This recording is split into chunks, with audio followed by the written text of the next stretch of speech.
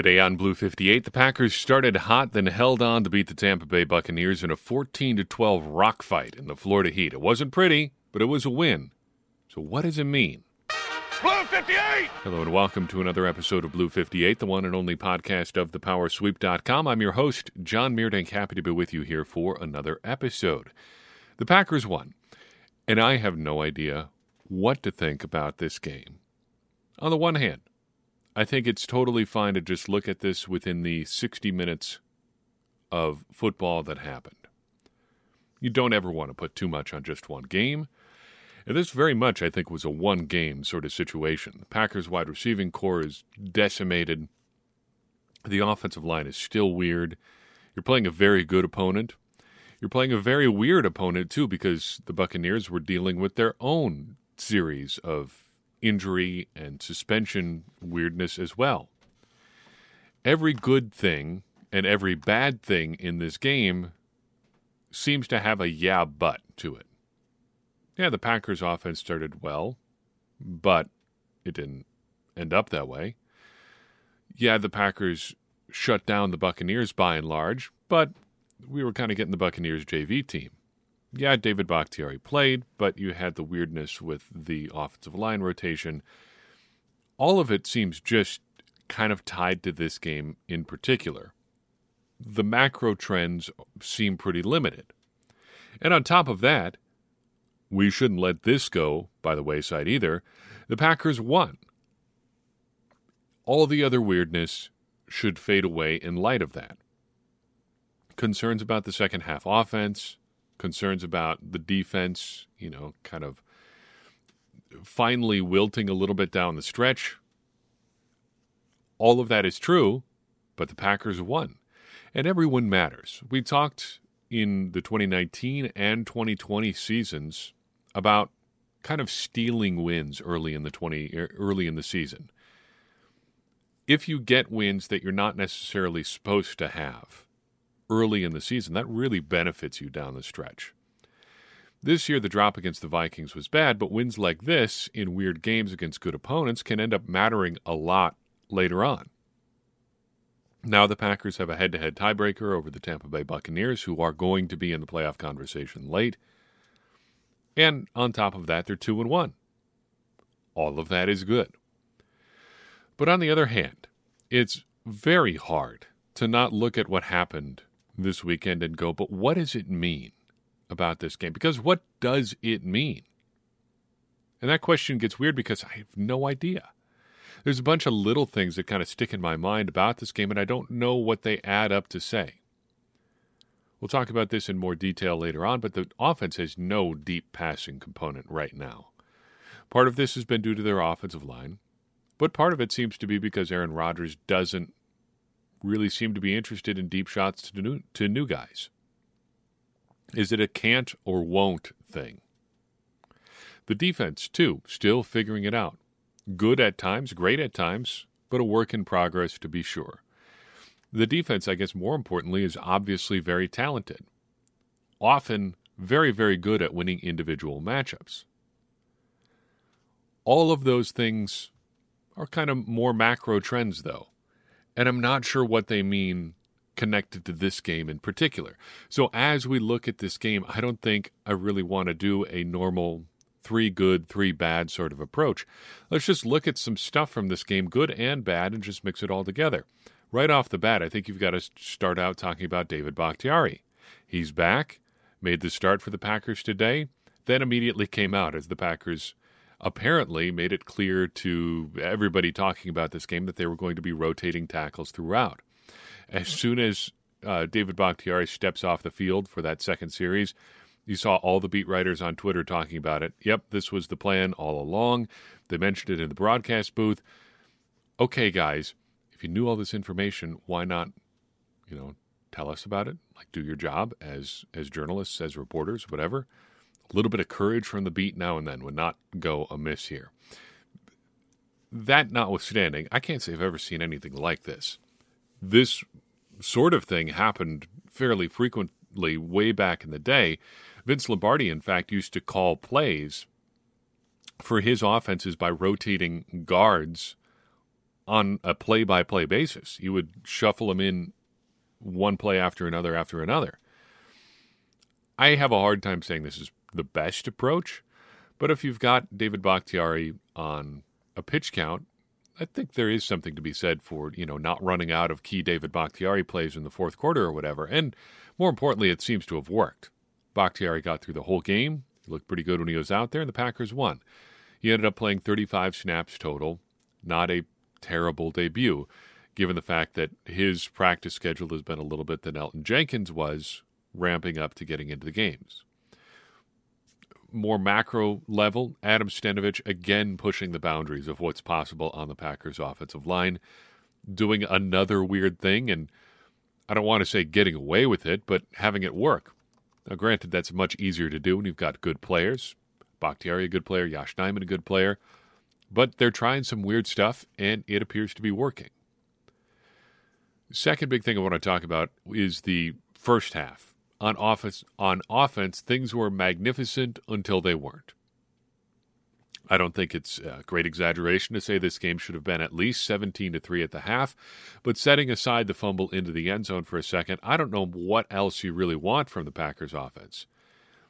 Outside of that drive that ended with the fumble, the offense opened up with 146 yards on its first 22 plays and 2 touchdowns, and everybody got involved. You got big plays from Randall Cobb, big plays from Romeo Doubs, big plays from Allen Lazard, a big play from Robert Tonyan on a key third down check down.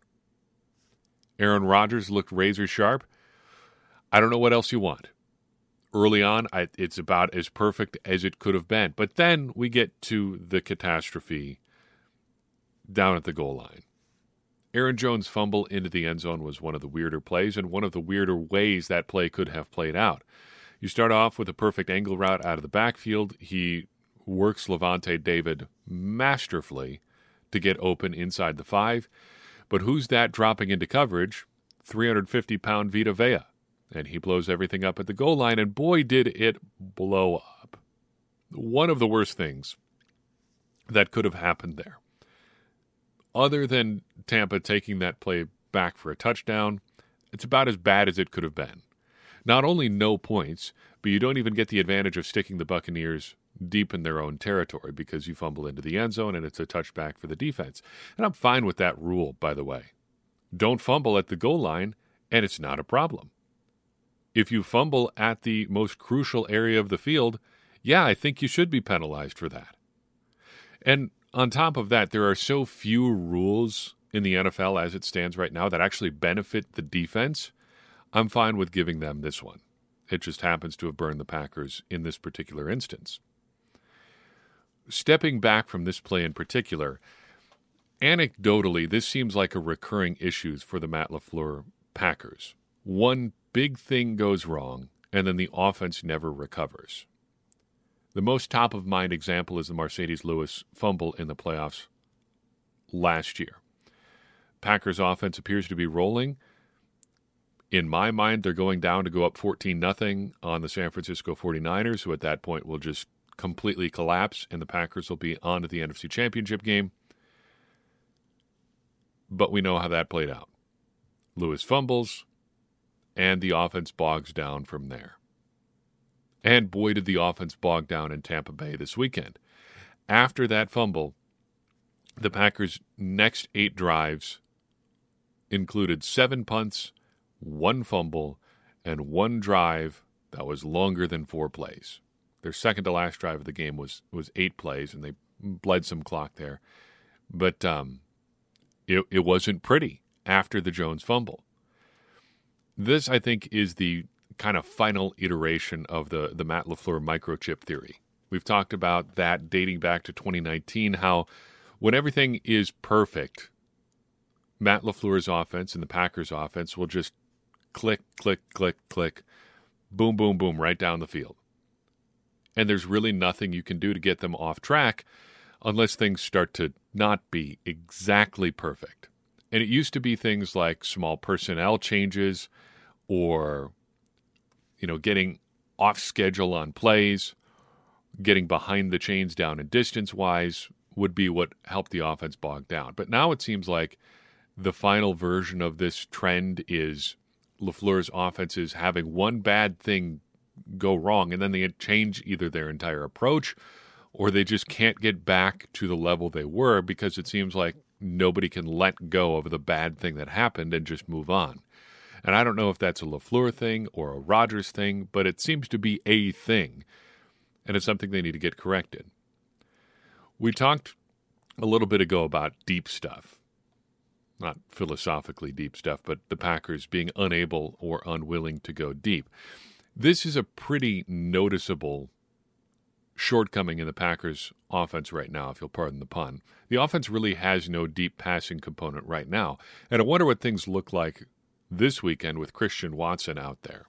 Because I think at least you have a weapon where you can consistently get deep with Watson out there. Dobbs not quite as fast, though plenty fast. Still, he's a different sort of speed than Watson is. But looking at the broad trends in this game and this season, you've got the two bombs in week one. You've got the Watson drop there and the play where Randall Cobb is deep but really never had a shot at the ball because Aaron Rodgers just throws it up there and Harrison Smith comes down with it. Week two, the Packers had two throws over 20 yards downfield. You have the deep out on a third down to Randall Cobb and the play-action shot to Sammy Watkins. In week three, you had four passes at 20 or more yards downfield, but just the one completion to Allen Lazard. And I love Allen Lazard, but he's really not the deep threat that you want because he can get open downfield in sort of manufactured scenarios. But there's a difference with how he wins and how a guy like Christian Watson wins. Or, to expand it back out a year, a guy like Marquez Valdes-Scantling wins. Speed versus technique is a significant difference in the Packers' deep passing game. And without Christian Watson on the field, and even with him on the field, the Packers don't really seem to have one. And I think it's going to start, I think it is holding their offense back overall. When you have all of these targets at or near the line of scrimmage, it's only marginally better, I think, than the run game. It's noticeable by omission right now. And as we said earlier, I wonder if it's a thing they can't do or a thing they won't do. In week three, just given the quality of the Buccaneers' defense, it might have been more of a can't thing, especially with the availability of the Packers' wide receivers. In weeks 1 and 2, won't seems a little more likely. And which way that ultimately breaks this season is going to, I think, shape a lot of the Packers' offense. Flipping over to defense, I feel pretty good about the pressure the Packers got on Tom Brady in week 3. Granted, the Buccaneers' offensive line is in shambles. That is not the Packers' fault. You can only play the guys that you play. But they had 3 sacks and 4 hits on Tom Brady, and that's pretty good, regardless of how many of those you're converting into sacks. We should make a note that 3 of those sacks and 3 of the hits came from Kenny Clark and Rashawn Gary. The 4th quarterback hit comes from the unexpected source of Adrian Amos. The Packers did run a little bit more blitz-type stuff in this game than we've seen to this point in the season. Adrian Amos getting home for a quarterback hit on one of those situations. Kenny Clark's 2-sack performance was the 5th such game of his career. The last one came in week 6 of the 2021 season against the Bears. Still a monster. Kenny Clark, very scary for opposing offenses. But I feel pretty good about the Packers' pressure this week. Looking at the defense overall, though, I'm not really sure what to think because you do have to grade a little bit on a curve because Tampa was just so different on offense in this one. I think Mike Evans changes this game significantly. Julio Jones might change this game significantly because I think then you have 2 receivers that Tom Brady can really count on. If you're counting on Cole Beasley coming in off the street to be a significant player in this game, it says a lot about the state of your offense. So, yes, you got to grade on a little bit of a curve. But on the other hand, 2.9 yards per carry for Leonard Fournette, that'll win. Tom Brady needing 42 throws to get to 271 yards. That's pretty efficient for your defense. The Packers doing all of this despite not having Jair Alexander for most of the game. Another big point in their favor.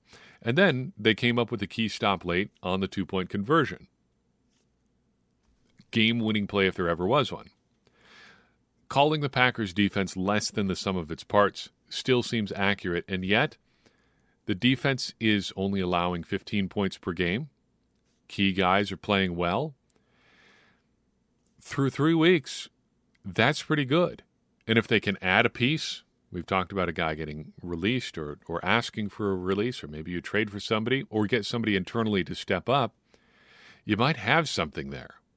And Joe Barry, I know, is uninspiring. We've talked that to death, but there's nothing to be done about that now. And the results generally have been pretty good. Romeo Doubs. How do you not get excited about his performance through 3 weeks? 16 targets through 3 weeks? Not bad. Tops on the Packers right now. 137 receiving yards through 3 weeks? Not bad for a rookie. 8 catches, 73 yards, and a touchdown as one of the team's top 3 healthy wide receivers in week 3? Not bad. No notes, no complaints, really. And I think if you look at the way in which he performed and the way that he got his targets in week 3, you should be extra encouraged, because the way that he got involved really stands out.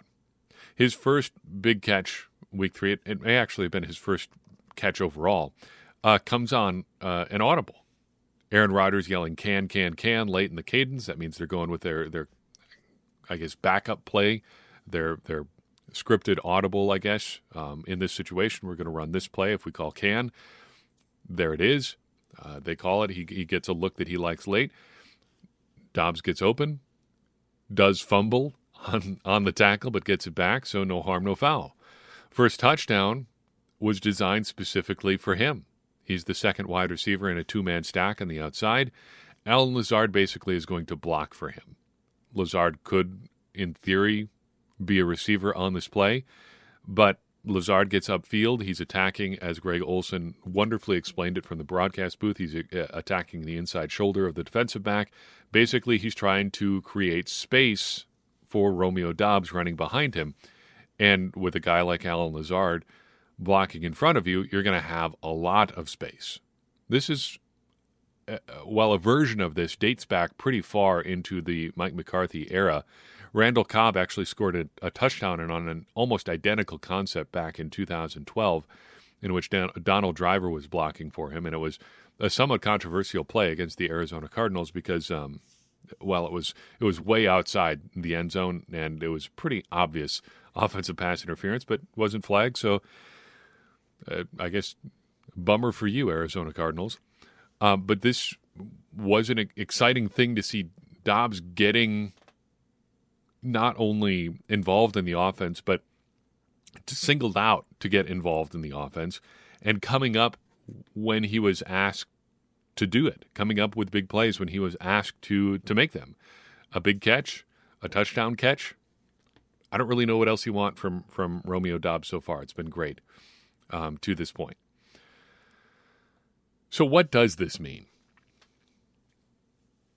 Looking at the biggest possible picture, I don't know still. I don't know what we learned about the Packers in week 3, but the Packers are 2-1, and if you're scoring at home, that's the best possible result that you can have after losing in week 1. So kudos to the Packers there. They are second in the NFC North right now after Minnesota held off Detroit. Would have been tied for first had Detroit been able to complete the upset there, but can't count on the Lions for anything. Minnesota, though, does appear to be coming back to earth a little bit, and the injuries starting to pile up a little bit in Minnesota, as we predicted might be the case. Also, importantly, the Packers, as we mentioned, have the tiebreaker over Tampa, which could be key late in the season. And bottom line for this game, the Packers get a win in adverse conditions without a full deck of players. A lot to like there. There are some big concerns. There are some concerns that have long-running implications for this team this season. But they're 2-1. They got a tough win in Tampa. And there's a lot to like about that, too. So what's up next? The New England Patriots come to Lambeau Field next Sunday. They are 1-2. They come to Lambeau Field for an afternoon kickoff, and boy, things are not going well for the Patriots this season. They don't really have an offensive coordinator. It's not clear who's super in charge of that offense right now. Matt Patricia is calling plays. A strange look for him as he returns to New England. Mac Jones is hurt and likely not to play next week and probably for some time. So the Packers are probably going to see Brian Hoyer next weekend. Things are shaping up well for the Packers here. And as they get the reeling Patriots coming into Lambeau. But you never like to cut out Bill Belichick coming up with something unusual to torment an opponent. And that could be the case next Sunday, too. A couple random thoughts, and we will let you go for your Monday morning as you head into another work week. Explosive plays across the board. Not unexpected, but at least one surprise in here. Romeo Doubs getting involved. Great to see. Randall Cobb, not a big surprise, but a 40-yard catch and run is a little bit unusual from him at this point in his career.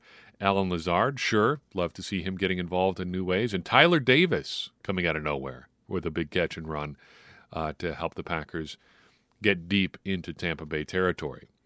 Bit of a statistical oddity as we talk about explosive plays and performance and things like that. Through 3 games, big tight end Mercedes Lewis has 0 catches and, more importantly, 0 targets. I don't think there's anything you really want to take away from that, but it is a little bit odd that he hasn't even seen one pass come his way through 3 games. Elsewhere in the participation world, Amari Rodgers managed just 3 snaps on Sunday. I don't know, man. 5 healthy wide receivers and you can only get on the field for 3 snaps. That's pretty bad. And through 3 weeks of all the season-long predictions I made about the Packers and their players, I'm feeling pretty good about my under 300 snaps prediction for Amari Rodgers. I felt a little iffy about that one when I made it because the Packers coaching staff and everybody were saying all the right things about Rodgers. But 4 snaps through 3 games now, and he'll have to average more than 21 snaps a game the rest of the way to break 300 on the year. It doesn't look good for Rodgers right now. He has very clearly no role to play on the Packers offense.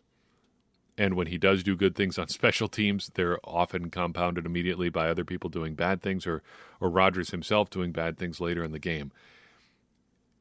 If he wasn't a third-round pick, he would not be on the roster right now. I don't know how to put it any other way because he's not an elite punt returner, he's not an elite athlete, and he clearly has no role on offense. Darius Shepard was doing this exact thing back in 2020, and the Packers found a way to get him off the field. And I don't know what would have to change at this point. Does Randall Cobb have to get hit by a bus for them to even consider putting Amari Rodgers on the field? But it's not good. And they're redshirting him again here, essentially, in year 2 as a third-round pick. That, it seems like a big miss for the Packers here. And Rodgers seems like a great guy. He seems like he's doing all the right things, but they just don't seem to have a use for him. And it's not looking good through 3 weeks. More positively, as it pertains to special teams, Rudy Ford and Keyshawn Nixon. Excellent pair of gunners for the Packers. Nixon helps the Packers pin the Buccaneers deep by downing a punt inside the 5. Rudy Ford, meanwhile, shockingly fast.